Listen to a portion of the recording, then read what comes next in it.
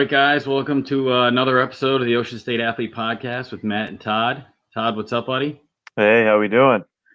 Not bad. Run a little late. Had a good week in sports since the last time we talked. Yeah, really, it's on overload. I know Maybe that's what it it is. was so nice to have options, to actually Yeah, have options to stuff to watch. we went from one extreme to the next. Exactly. We had Great. football. We had setups for conference finals. We had all types of good stuff. What do you U.S. think of Open's coming up tomorrow. tennis? Forgot about that. Well, U.S. Open tennis was last week. I'm not Oh, talking about that. I'm talking about golf. the U.S. Open golf. It starts up Oh, tomorrow. there's a lot So of that's stuff pretty going crazy. on. What do you think of the opener? NFL, well, you mean Thursday night? Yeah, Thursday Look, night. it was a blowout. It was classic Bill O'Brien. Came up Yeah, very small, unprepared to play in a very big game that was nationally televised. We've come to expect that from Bill O'Brien, yeah, unfortunately for Texan fans. And it's really unfortunate, too, because the guy gets more control as the years go on. And first, we saw his ineptness on display Thursday night with his team on the field. And then I got to witness his ineptness indirectly as a 49er fan to watch DeAndre Hopkins debut as an Arizona Cardinal. So you watch epic I fails got a as double. coaches and as an executive. Yep. So it was both on full display for me, for my watchful eyes. And DeAndre Hopkins was the best player in the field. Yeah, There was no question about that. He was the difference in the game. And then, Bill O'Brien just traded him away for a bag of chips. So, I mean, I don't understand why Texans management gives him any responsibility and then why they continue to give him more. It can't be just because his affiliation with Bill Belichick, but I can't come up with anything else. that's the only thing that makes sense, though. It's Yeah. like, or maybe he's a good talker behind the scenes, and the guy has absolute trust. His owner's like what, 85 years old? Maybe I he's mean, just like, maybe. I He's trust this guy. he's never won anything. He was No, mediocre taking over a very strange situation at Penn State after Paterno.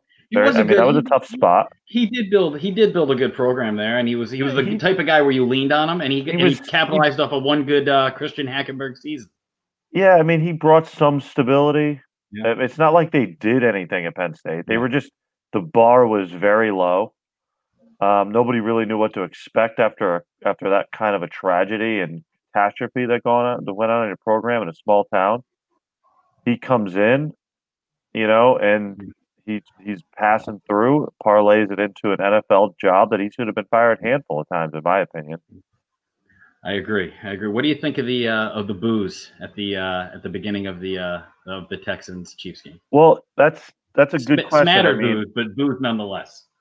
yeah, I don't know. I mean, it depends. I've heard different takes on it.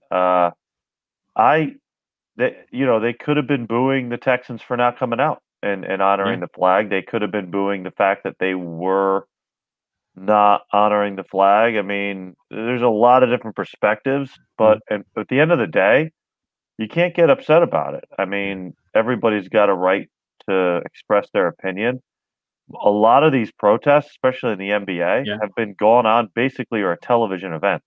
yeah, There's no fans, so there's yeah, no risk. yeah. Nobody really can say anything. So this was the first time we got to really see a fan's reactions to this politicization of sports. And it wasn't surprising, but I don't think it was the story. We thought it would be part of the story, and it wasn't. So I was pleased with that. I definitely think it was.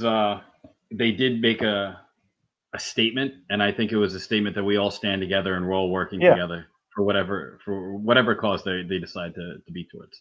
I was really happy with what the Dolphins did. Did you see that? I did not catch that game. They released a video Mm-hmm, explaining what they were going to do, mm-hmm, and it made me think of our first podcast yeah, with John Hope and yeah, talk about real change versus slogans and yeah, gestures. They yeah, were taught that's basically was their theme. We're not about gestures and slogans. We don't want to confuse people. We don't want to send the wrong message. We yeah, don't want to stand and disrespect somebody and kneel and disrespect another group. What we want to do is yeah, actually use our platform to change things. they did make the decision to stay in the locker room, which I think is fine. I mean, stay in the locker room. It's the lesser of two evils. You know what I mean? If I you're not agree. present, then you can't do something. I don't think we need to be. I don't. I think you're going to see NFL, CBS, Fox. They're going to start to just pick up the game.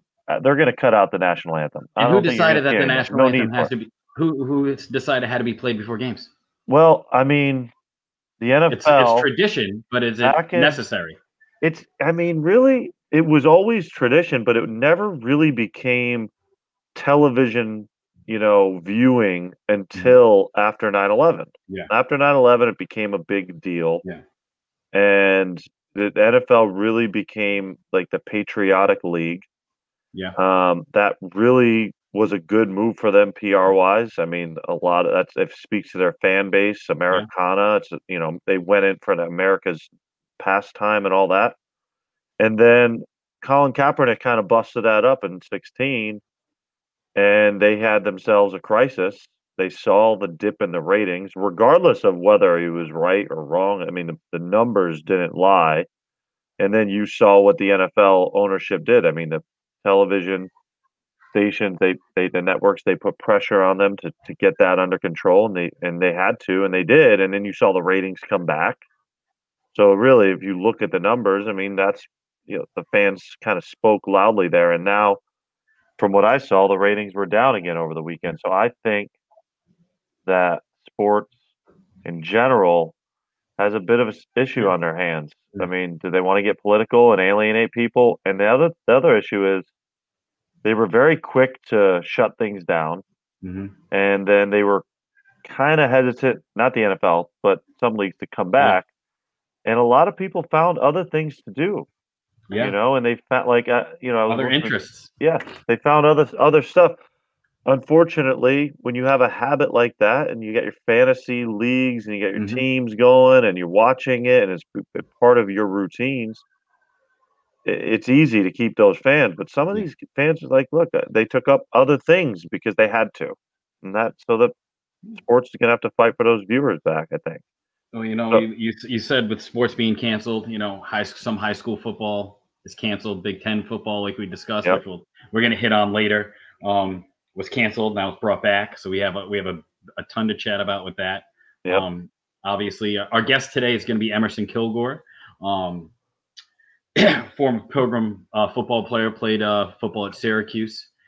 He's back running Flex Fitness. Whole bunch of other things. He's also helping spearhead the protests for Let Them Play RI so that they can participate. We're going to bring him in a bit. Obviously we being basketball guys, we do have to give a yep, shout out to the Celtics. At least I have to yeah, give a shout out to the Celtics. yeah. The Made Celtics, it to the Eastern Conference, even though they gave one away yesterday. they certainly Um, did. They've had issues closing yeah, games. That's for sure. exactly. But last week's episode, we gave out the email to our mailbag question. So we did get our mailbag question in this week from Ryan Goodwin. All right. The email is askmattandtodd@gmail.com. The mailbag question is in the NBA. Who is the best coach and GM duo currently? Mm, that's a You good want to one. take? You want to go first? You want me to go first? Well, I don't think it's that difficult, but why don't you go first? I am gonna. Well, I'm gonna have to go with Pat Riley. Oh, that's who I was going to go with. Oh, all right. I don't think it's a All right, I'll go with my hard second question. choice. I'll go with my second choice Pat then. Riley and Spolstra. I mean, they got that team in the conference finals. I mean, You Pat know, Riley is the guy, man. He can do yeah. anything down there. So who would you say is second then? Second best, I think, when it comes to building a program, right now, currently the way the new NBA is played, you got to go with Danny and Brad Stevens. I think two teams playing against Yeah, each other. You can always go Steve Kerr and Bob Myers, but they're beneficial. I do not like Steve Kerr, so I would Yeah, never. but they're But beneficial because they signed they're people on the right page for exactly. sure. They work out together. They got benefit that Steph Curry had ankle issues, was able to sign an under market value contract. So Yeah, they're able to pay other people, and now they're able, they're billionaires. So now they're going over the luxury tax. Yeah, well, they're gonna have trouble now that they gave Yeah. Draymond Green and his mediocre play all that money. Yeah, So, exactly. yeah, pressured Exactly. into that. Exactly. So I would say, what about what they d I like Quinn Snyder in Utah. I think Quinn Quinn in Snyder's a Utah, really and good coach. He does a lot with a little. in that market, especially they don't spend a lot of money. Yeah, and They don't they've spend made max some guys. really wise draft choices. I don't know who Yeah. the GM is, but Yeah. I really like what they do there. That it's a good organization, Yeah. and you know, uh, Danny Ainge and Brad. I think Brad Stevens is fantastic. I don't Yeah. know about Danny Ainge. Yeah. I don't know. I wouldn't put him that Well, high up, he but didn't blow any draft picks. no, he didn't. So he set the bar. I guess that's really how That's true. and he set a decent culture and he hired the right coach. So, Yeah, it could be there are worse options. I see. I kind of put Ainge in the category of Doc Rivers we saw last Hmm. night. I think they kind of, they got carried to a title. Yeah. KG, Pierce, Yeah. Allen, Rondo, they had a great year, and it took them 7 games to win that. Yeah. They almost didn't even win that. And I just haven't seen a whole lot else from Danny Ainge. I think he made a really good move to get Jason Tatum. I thought Yeah. that was the winner of that draft. Yeah.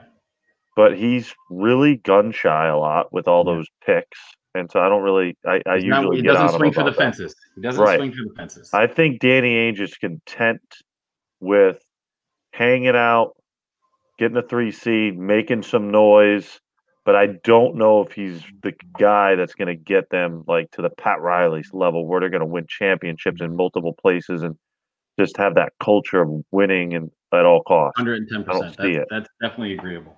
Yeah. We're gonna take a quick break. We're gonna bring in Emerson after the break, guys. At 9 o'clock on all platforms. Watch the Tom Gronkowski show with Ruth the Truth. Take a look.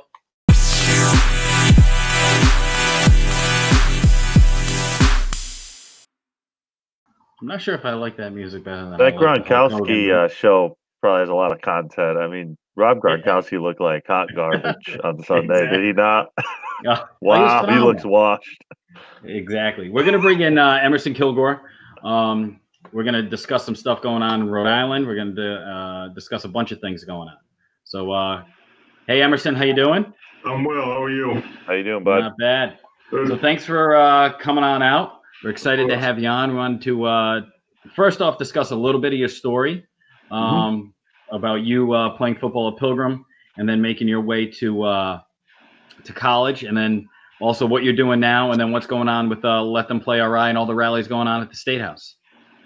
Okay. Well, first, thank you for having me. I think it's a great opportunity here, just to talk and get the story out here. So, my story is, well, from 1992 to 1996, I was at Pilgrim High School. I was a 3-sport athlete, football, wrestling, and track. I threw a shot put with track. I was not a runner. Just make sure that's very clear. I was an all-state football player, all-state and all-New England wrestler, and all-state, all-New England shot player. From there, I was very blessed to get a scholarship to Syracuse University from 96 to 2000, and played up there was up there for 5 years. I played my last 2, and got plenty of amazing stories that most Rhode Islanders don't really know. But did you play for Paul Pasqualoni? I did. See, he's from next to my hometown in Hamden, Connecticut. He coached Cheshire High School for a long time. Yeah, I was coached under him, and I was coached under a lot of great coaches. A lot of those coaches are still actually coaching. Was Coughlin there? No, no, he wasn't there. He went after him. Jeff Stoutland, he was there. He's now the coach he was the coach for the Philadelphia Eagles offensive line. I think everyone knows Ed Ogeron. He's the current head coach. He was my defensive line coach. And he's coached everywhere. He actually has an amazing story as well, because he literally bounced around. He was at USC for a while, and he should have got the coaching job there, and that didn't happen. But it was a testament to his determination to be a force in football, and now needs to say that's exactly what he's doing here. I was coached under Steve Adazio, who was the former head coach at Boston College. I believe now he's the current head coach at Colorado State. Oh yeah. And George DeLeon, who is well known throughout the football world as being one of the great offensive line coaches. So I had a plethora of Syracuse is they've produced a lot of football coaching talent and playing talent. Doug Marrone coached there. Yes. Tom Coughlin was there. Yes. Right? Wait, no, not Tom Coughlin. He coached at BC. I keep mixing those two schools up. But yeah, Doug Marrone. Yeah. McNabb played there. Yes, I played with McNabb. I met a lot of Hall of Famers. I met Marvin Harrison. I played with Dwight Freeney. Yes, the list goes on, and that's actually one of the big things I tell a lot of these kids. The ones I train here in Rhode Island is like, you have a Rhode Island guy that has played with, and battled with some of the greats. I mean, I played against Tom Brady in college. People see that and like, wow, really? So yes, he played for Michigan, and we went there and we beat him, and then he came to the Carrier Dome and he beat us. So, but I played against Michael Vick and Edgerrin James, and the list goes on and on. And I love telling these stories because, again, I am born and bred in Rhode Island. I was born in Providence. I moved out here a few years after that. I was about 10 or 11, and I share a similar story. We have a Newport Creamery up here where some of these kids hang out. But yeah, I was hanging out at the same Newport Creamery. Yeah. So I feel that's important for these up and coming student athletes to know and understand, because I was just like them. I mean, granted, I did put in the work, which I thoroughly explained to them that, if you want to make it to those levels, that's what's needed. And, I also tell them, too, I made it in a time where Rhode Island athletes were not being recruited. I was one of 3 Division I athletes from Rhode Island in the entire spectrum of Division I. There was only two more. There was Mike Cloud, who played at Portsmouth, who went to Boston College. And then there was Buddy Rogers, who played at East Providence, that played at Maryland. So that was it. Right now it's a little bit different, and I'm definitely glad to see that. But back then, big time college coaches were not looking in Rhode Island at all. So, I was very blessed for that opportunity. I made the absolute best of it. A lot of things did not work out quite the way I wanted to, but as I like to say, everyone says, when life hands you lemons, you make lemonade. Well, life handed me an orange, and I made orange juice, orange zest, and all the rest of the things you can make with oranges.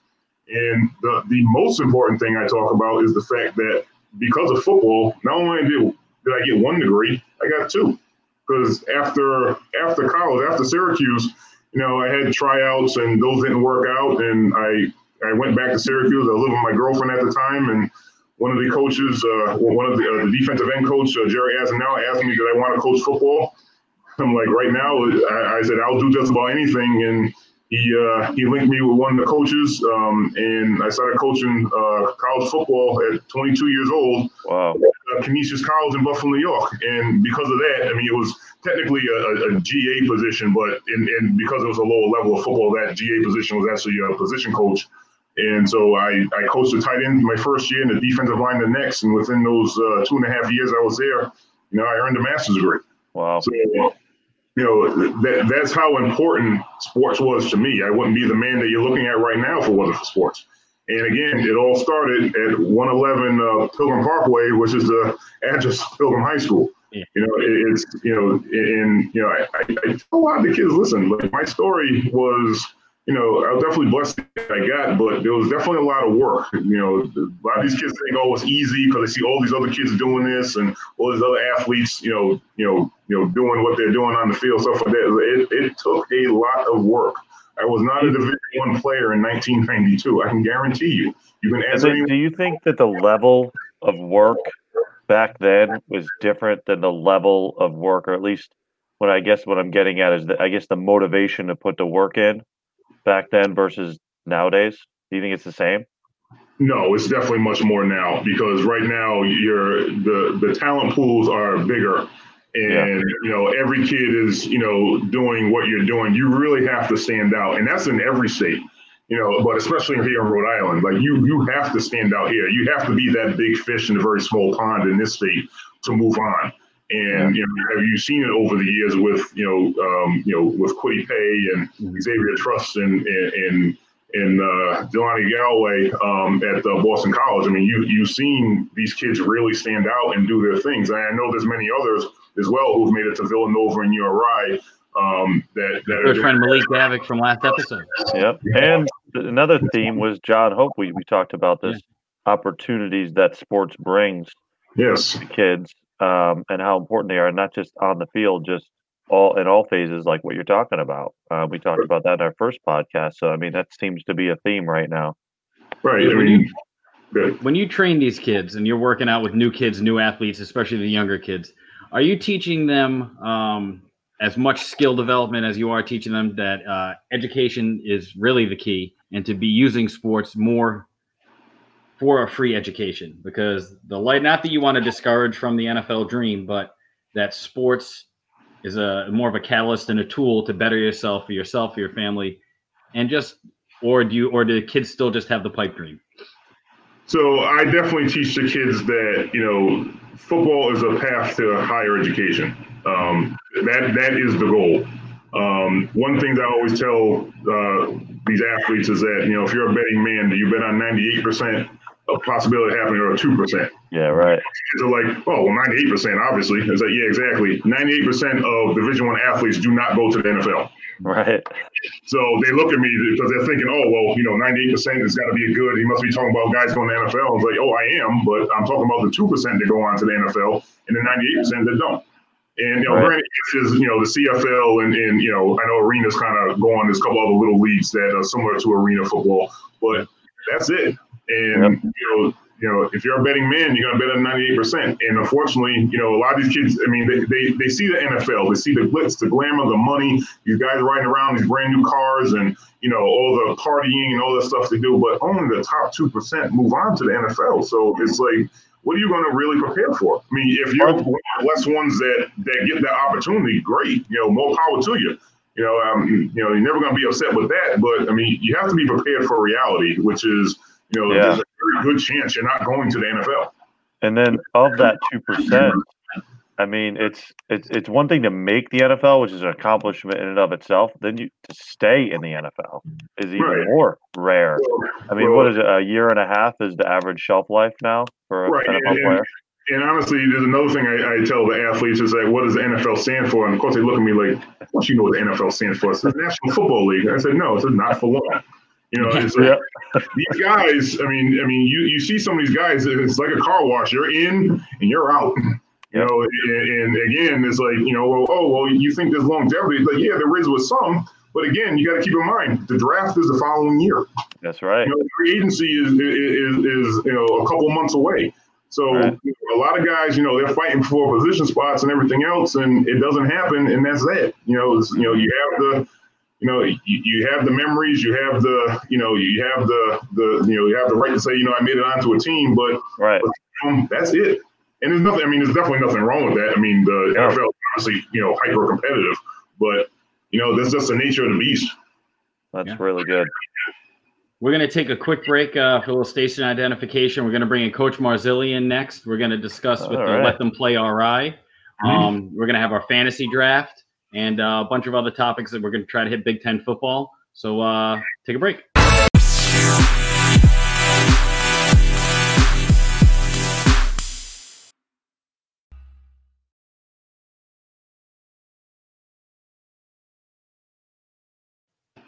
All right, guys, welcome back to the Ocean State Athlete Podcast with Matt and Todd. We got our special guest, Emerson Kilgore, here, and we're going to bring in Coach Marzilli, who is a former Providence College football player. We're not going to say what year, but he might tell you. Former player. He's a former high school coach, and he's also a safety coordinator. So he is going to have a special insight into all the COVID-related topics that we're going to bring up in the next segment. All right. Gerard, how you doing, bud? Doing well, man. Hello. I actually got myself a little techno training as part of this, as I was trying to download Google Chrome onto my Mac. So it was sounds very quite an technical. experience. Okay, Emerson, I got one for you. In the 1998 Orange Bowl, It was happened to be celebrating my 25th wedding anniversary, and a good friend of mine, Dan Egan, who was an official in the Big East office, and he knew it was our anniversary, and he said, "What are you going to do for your anniversary?" I said, "Man, I'd love to catch a bowl game." And so I ended up with some pretty sweet seats and all the perks and all the VIP events for the Orange Bowl, which was Syracuse and the Florida Gators. And I had seats. Of course, I got stuck behind the Florida bench in the middle of the Gator country there. But the scene watching Donovan McNabb running his now it's an RPO, it's a run pass option, but that was Donovan's game with Javon Kearse pursuing from the backside. And I mean, Kearse was the size of a small building, yet he's coming down the line of scrimmage, and a couple of times McNabb made the cut. He got the bite from the contain guy, and the next thing you know, he got tackled, and he turns around quickly and looks, and Kearse is helping him up. And man, what a foot! That was my closest introduction to big time Division I football. And I also have to thank Emerson because of I was coaching at the time at Tollgate High School, and George DeBlois was Dominic Marcone, who was Emerson's high school coach, his best golfing buddy. And when Dominic had a tough foursome and they were playing for something besides a couple of meatball sandwiches, he'd bring George around. And Big George was one of the best long hitters, and if it was best ball, the deal was done. But while they were recruiting Emerson, Coach Pasqualoni and especially Coach DeLeon, who summered in Charlestown, Rhode Island, always said, "Hey, Dom, if any of your coaches want to come up and work the camp, we'd love to have them." Well, all Dom's coach was swinging golf clubs in the summertime, so us schmucks from Tollgate High School would get to go up and work the camp. And so they'd match up us high school coach with the Syracuse staff. So with one year, I got to spend the whole 4 days of the camp as Coach Adazio's gopher. And I held a lot of bags as he was a tight end coach at the time, and we were taking the guys through their paces. But the best character the next year, I was Coach Ogeron's sidekick. There you go. I got a couple of Jimmy Johnson stories out of him because one of his stops before Syracuse, he was at Miami. And when he was at Miami, the way he told it, they worked hard in practice, but at night, Jimmy liked to go out and visit what's going on in South Beach. And Jimmy, was never a shy guy. And so Ogeron's, one of his greatest accomplishments was he was basically Jimmy Johnson's bodyguard when they'd go out. And Jimmy might get in a little bit of trouble, but Coach O would get him out of it. And the other thing is, Ogeron was a great salesman. Not that he would shake down the Powerade guy, but when the Powerade guy was filling up the machines in the athletic center there, he would always make sure to get a couple of cases, and he would beseech the high school kids to make sure you put a dollar in your sock, son. Put $1 in your sock, and we get a break and get an ice cold Powerade. That was how he was raising his beer money for that night. I mean, Ogeron is just the character, but you watch him, and I mean, he really stuck his neck out because when he took over that interim job at USC, he really turned the program that was in tremendous turmoil and steered the ship and had a successful season. And they were slow on the draw, and they ended up not offering that. And then he took the shot, and the rest is history. But it's great to see a guy who chased that dream. Emerson's talking about dreams with some of these guys, and boy, he chased it, and it's good to see that he got his due. Yes, I just saw Coach Ogeron. The Nike clinic was in Connecticut a little while ago, and he was one of the speakers. I saw that picture. That's great. And I was sitting in the audience, and he kept looking at me. I could read his face, like, I know this guy from somewhere. So the offensive coordinator and offensive line coach at UConn, Frank Joffrey, I played with him at Syracuse. So I saw him, and I was talking to him for a little bit. And then, so obviously, they don't let anyone in the back. So Frank obviously was 1-to-1. So I was like, you mind if I go back and see Coach? And he's like, of course. Go back there. And I go into his room, and he turns around, and he's like, Emerson, I knew that was you. Now, literally, it has been well over 20-something years that I've seen him. He remembered my name. I shook his hand, gave him a hug. You know, we talked for a few minutes. He was very happy to see, you know, how I've progressed because, man, not going to lie, things were a little rough that first year at Syracuse for me. But, you know, he was very happy to see me. He's very happy to see the man I became. And honestly, I mean, he gave me, you know, he gave me his phone numbers. Emerson, anytime you need to talk, you want to come visit down there, please, you know, call me. I'll set it up. I mean, just an outstanding guy. And he was always like that. He was always such a good guy. Well, you're gonna have to send him a text so he can join our podcast next time. What do you think? I don't know about that one, but you might need a translator. When Coach Orgeron starts talking his Bayou talk. Yeah, right. Bayou talk. So I do want to talk about the rally that happened Saturday. Yes. Emerson, you were there. You were helping spearheading the rally, and it's about getting the kids back to play. Correct. Hopefully, football bring it back. Early October, I would assume, is the goal, or as soon as possible. As soon as possible, yes. Well, the Big so how many people? Mid-October, so. Right, and just to be clear, I know there's also the state I usually like to reference is Delaware because obviously we're similar in size and stature there, but I believe they're going to be bringing football back. They can start practicing on the 28th, and I believe they can start on the 19th of October. So that's you know, definitely glad to hear that. And I know also Colorado and Michigan have turned things around as well. So things are looking up in that direction there. As they should. Yes. G, question for you. So being with safety and working with OSHA, how safe or unsafe is it would you, in your opinion, for the kids to play? Is it any less safe than them being in the classroom? Well, you know, it's all about following the guidelines, having the resources to follow the guidelines, you know, knowing what Todd does for a living and having a couple of my closest buddies in the business, what they have to go through to sanitize cars, what they have to go through to prep their facilities. So I'm recently retired. I spent 35 years in workplace safety training in manufacturing, and now I've got a little consulting group going. And actually was out looking at a site this afternoon. And what's the name? You can feel free to plug it to everybody. It's I haven't signed a contract yet, so I don't know if I'm at liberty to do that yet. But we'll tweet it out for you. Yeah, there we go.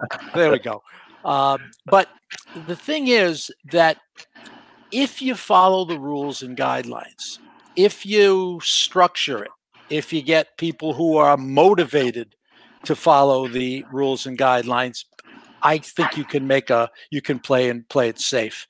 You know, honestly, I shake my head when I listen to these people saying, well, now the new thing is they're funding grants for groups and companies to take it outside, is what they're calling it. Yep. They're actually giving money to restaurants to buy the outside heat lamps. They're talking about companies taking training and meetings outside.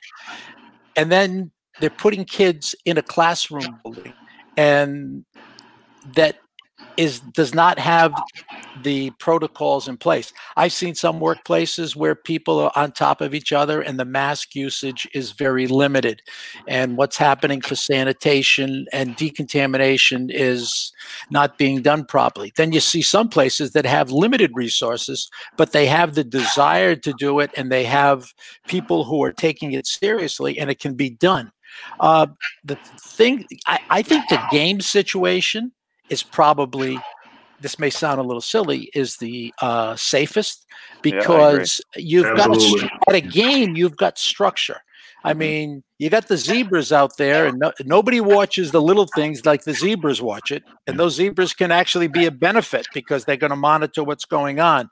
And my concern, and you know, I'm still I'm a retired coach, but I'm still involved with my guys, Tommy Maluski and the staff at Cranston West. I scout now.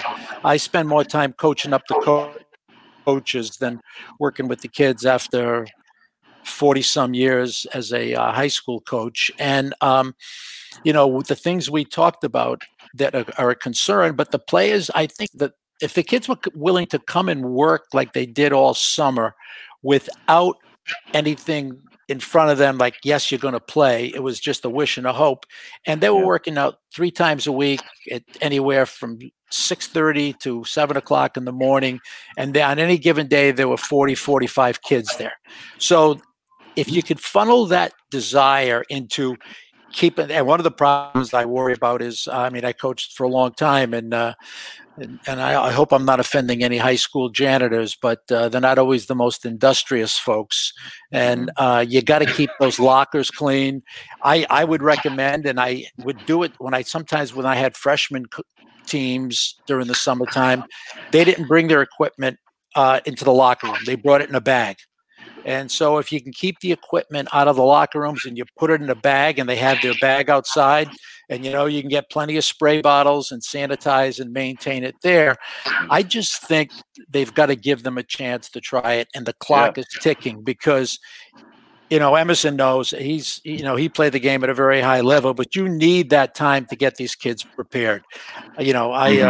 I'm one of the worst fantasy football players going. Ask Matt. The guys in our league love to play me. But the injury numbers, and I'm looking at the injuries that took place week 1 of the NFL because they had limited contact. They were playing it a lot softer than you ever practiced it preseason, Emerson, whether it was at Pilgrim or at Syracuse. But you got to get the kids ready to play, and I think a limited schedule of 6 or 8 games, if they can, get the guidelines and follow them. Trust me, I think the coaches that are dedicated to it, and the coaches that have the staff to do it, and I think it could be done, and I think it can be done safely. It's important too, in my opinion, because it's not, Emerson was talking about it before, it's not just about playing football. There's so many opportunities that playing athletics brings to kids that we really need to figure out a way to manage the risk and understand that by not playing, there's also risk and bad things that might happen as well. And you just got to make the most educated decision, in my opinion. Absolutely. And the thing is, the value these kids have being part of these teams goes well beyond wins and losses. I mean, I can, again, my first coaching job was in 1971, long time ago. I thought we were talking about that. Yeah. Oh, wait, what year is this? Did they play barefoot back then? What year is this photo from? That photo was from senior day. That would have been 1971 at Providence College. Now, number 50, right? So that was me. Oh boy, that was me. Pouring over everybody. Yeah, well, see what happened to Providence. Providence College played big time football until World War II. They played Holy Cross, they played Boston College, they played the Catholics and the whole bit. And then when they came back from World War II, they stopped playing football. And then they brought it back as a club sport. But you call it a club sport, and the only difference was the club had to raise the money. The school supported us. The school gave us practice facilities. The school took care of us with training facilities and the like. And then, the club programs that we played against all are now varsity programs, and they went varsity. And Providence had a great winning programs at the time. And then they got to the point where some of the alumni got behind it. And there was a gentleman who was from Cranston. And you might have remembered the Malloy brothers, Matt. They were hockey players. Yeah. Well, their dad, Tom Malloy, was Thomas Aquinas Malloy, was had a very successful business. He was in the lumber business. And he was a great football fan. And he went to Providence College with his checkbook in hand and asked them, what is it going to take me to make this a varsity program? These guys deserve it and the whole bit. And they all kind of swallowed and they kind of gasped because he's there with a checkbook and a pen. And within 2 years, the support started waning. And the next thing you know, within 2 years after that, they closed the program down because and this is before Title IX, so they weren't really worried about the number of spots, but they just were not ready. Because, I mean, all they had for fall sports is the Tracys and all those Olympic runners going around and a very bad soccer program.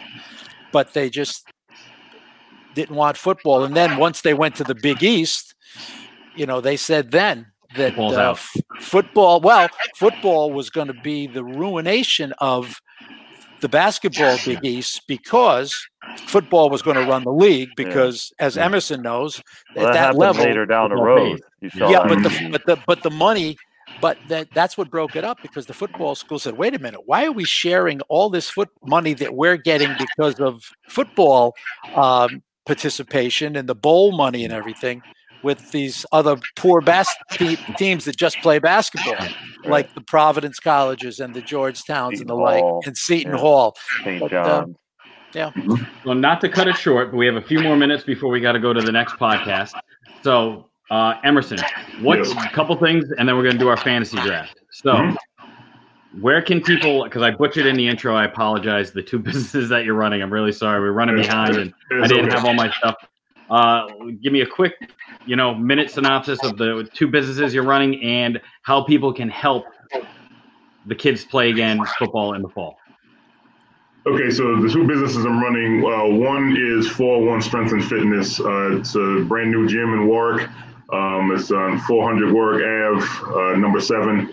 It's a multifunctional gym. I'm working with football players right now, but it's also open to the public.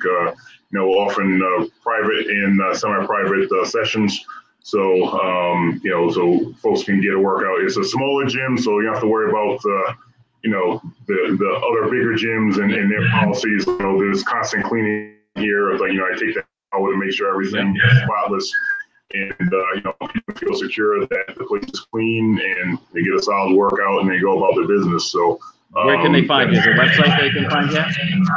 Yes, it's 401strengthandfitness.com. I'm actually having it's being built as we speak. That you can find us on Facebook and Instagram as well.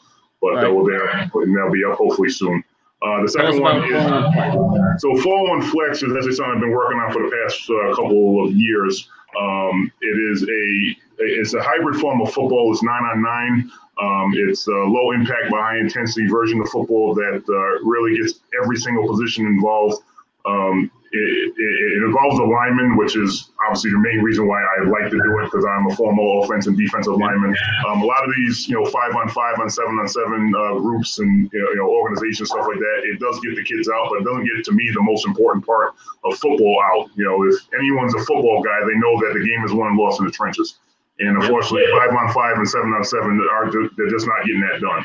So Flex Football offers an opportunity for all positions, offensive, defensive linemen, to be involved, and it's the most realistic look outside of tackle. So it's something I've been really working on for the past little bit. Yes, COVID did put a little snag in my plan for this year, but hopefully next year, depending on how this all turns out, it'll be strong and I'll get teams in. You can also find the link to 401 Flex on our website at sfbnri.com, if I'm not mistaken, correct? Yes, and the website there is 401flex.com. All right, perfect. And to support what you guys are doing for the state, obviously we're using hashtag Let Them Play RI. Is there anything else that anybody can do out there? Honestly, I'm on the site, Reopen Sports in Rhode Island, in RI. Excuse me. Please join us there. Again, this is a non-political site here. We are 100% for these student athletes. We want to get them back on the field, on the court, and really just to give them the opportunity to play and to see what opportunity is going to be in front of them, if they get on these college coaches' radar. I mean, that's really why I'm doing this. I know what sports has done for my life, and it doesn't have to be the story of mine going to Division I, because my thought process has always been this: success in high school is playing past high school. So it doesn't matter what, wherever you decide to go. If you're, especially from Rhode Island, because we're not a heavily recruited state, so if you have an opportunity to play past high school, I consider you a success from Rhode Island. All right. Well, that's awesome. Again, hashtag Let Them Play RI. also reopen Sports RI on Facebook. We're going to do our fantasy draft. We got a couple minutes before we're going to end up getting kicked off because we had a late start. We apologize. So it's fantasy football style. We're going to start with Emerson. We'll go Emerson, G, Todd, and Matt, and we'll snake it back. It is the best team in any sport to win a championship. To not win a championship, I apologize. You want to do? We usually try to do 5. You got a little bit of time. You think you want to, Todd? You want to try to condense it? We get it to 3. Yeah, let's do 3. We'll do 3. Time. All right, we'll do 3 just for time's sake. So first pick, Emerson, you're up. I would say the Minnesota Vikings of 1998-1999. Randall Cunningham. Yeah, they honestly. So they lost to Atlanta Falcons in the NFC Championship. I mean, they were absolutely dominant the entire season and really just fell short and just absolutely shocked. So I definitely think that's definitely one of them. All right. G, what do you got? Okay, I'm going a little bit further back. What a surprise!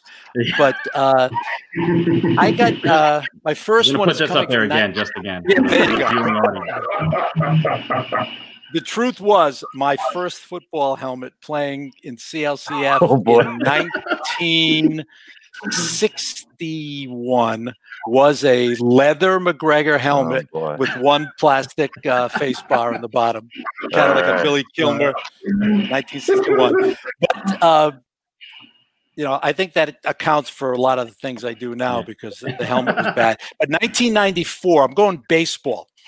And this was the best team that no one knows anything about. And it was the 1994 Montreal Expos. Montreal Expos. Walker. Oh, Larry Walker. Pedro Martinez was a young puppy. They had John so Wetland. many players. Yeah. Well, their winning percentage was .649. With the schedule they had left, they were on track to win somewhere between 112 and 116 games. Jerry, you're gonna laugh. On April 14th, the Major League Baseball strike. Yeah. The owners locked up the players. They didn't win because of the strike, right? Yep. Yes. Well, they went on strike. They weren't going to win anyway because the Yankees were going to win that year. Of course. That's my pick. So what do you think of that? That was the baseball chance. He got screwed. So there's my pick for you. I'm gonna go. I'm gonna go with Emerson with some football. I'm gonna do. I'm gonna pick specifically the 1991 Bills, but that early 90s era Buffalo Bills. Oh God! Did I blow it up? Tell me I blew up the draft board. As usual. All right, so go again. And then I'm gonna come back around with. I'll go basketball, and I'm gonna do the 97 Jazz. 97 Jazz. Yes, I actually have that. Yes. All right. Yes. All right, Todd. What do you got? Right, I'm gonna go college. I believe it was 05. The 05 USC Trojans. Matt Leinart, Reggie Bush lost to Vince Carter. That's a good one. Team. What do you got, G? Well, I'm going to get a piece of that Buffalo Bills run with the 91 Super Bowl game. Now, I'm a Giants fan. Yeah, I'm a diehard Giants fan. I mean, I started following football when there was no Boston Patriots, New England Patriots yet, but it was the Giants. And, the Giants played a pretty ugly game because that Buffalo team was coming in. I mean, that was that Thurman Thomas and Kelly and receivers everywhere. Smith on defense, just a great team. But then it came down to Scott Norwood. Wide right. Wide right. All right. Jerry, Emerson, we got you for two. My final pick. You're going to like it. What do you got, Emerson? 2 in a row. I would say the Green Bay Packers of 1998. Okay. So I was just amazed. That was the year the year before they beat the Patriots, and then they had played Denver and just one of the guys I truly idolized was Reggie White, and I just remember him on the sideline sucking oxygen. I mean, they just wore them out. Yeah. And they were much smaller. I mean, you had Gilbert Brown, Reggie White. I mean, these guys were enormous and just really solid football players. And I just remember seeing them on the sidelines with oxygen, just out of it. And then just wore them down. Just chop that big old tree right down. What's the next one? I was shocked. Who else you got? You got another pick. We got two. You got two in a row. So I'm actually going to go with college basketball here. And I'm going to go with Wichita State of 2013. Wow. 2014. Yeah, I was. It's good. Where I was like, wow, Sure. they're on their way, and they just got stopped. Another shocker. What do you got, G? Well, and I'm not sure which year it was, and I'm thinking it's going to be like 1970. Yeah, it might have been 70, 71. It was Cleveland Browns. It was a great Cleveland Browns team with here we go. Cleveland Browns with Jim Brown and played pulling out Jim Brown. I love that. Yeah, he's a Syracuse guy. I played a great game against the Packers. This would have been 70, probably 74, because the Packers, that was one of the last Paul Hornung games, played in the mud, and it was all set up for Cleveland, and the field wasn't there, and they contained Jim Brown, and then within 2 years, Jim Brown had retired and went and make movies, and that was it. I mean, Jim Brown really was a guy who should have got an NFL championship. It was, and never did. Never did. Todd, who you got? All right, I had John Wall's Calipari's first Kentucky team teed up, but I'm going to go with this one just for you, Jerry. I think the best team to never win a championship was that 1990 49ers team that should have three-peated and lost to the Giants, and Roger Craig fumble late and a Matt Barfield goal. All right. Yeah. So last pick. I thought this was obvious, but I can't believe it's still here. The 2007 Patriots, maybe. I'm surprised the Warriors didn't get picked either. The 73 win Warriors. I think we're trying to get real. I'm going to go for the obvious one. I'm going to try to win the draft with the crowd with all. Yeah, that Patriots team for sure. I'll tell you what, as a Patriots hater, can I sneak one extra one in? You can sneak one little minute in. All right. One extra one in. That Patriots team, that was the Russ Francis, Steve Grogan, that team, Sam Cunningham. Oh, that might have been earlier than that. The Russ Francis still around with them, and that's the one they went out to play the Raiders, and they had the Raiders beat. And Ben Dreith came up on a fourth down play and called a lousy roughing the passer on I think it was Sugar Bear Hamilton, and the Raiders got the first down, came down the field, and Stabler threw one to keep the Patriots out of the refs gave them back. The refs paid it back later on with the tuck rule. With the tuck rule and the snowplow coming on the field. It all worked out. Exactly. Well, guys, thank you both so much, Coach Marzilli, Emerson. We really appreciate the time. We're sorry for the late start. We ran over in front of the other show 2 minutes. Jerry, congratulations to your son on the nuptials this week. That's right. When is it, Friday or Saturday? It's Friday. We're heading down tomorrow down to the Cape for some good times. Have fun with that, man. Congratulations. Tell Johnny I said what's up. Guys, thank you so much. We appreciate it. Todd, another great episode. We'll be talking, I'm sure, every day this week, but I'll see you next Wednesday. Cool. Take care, guys. Thank you.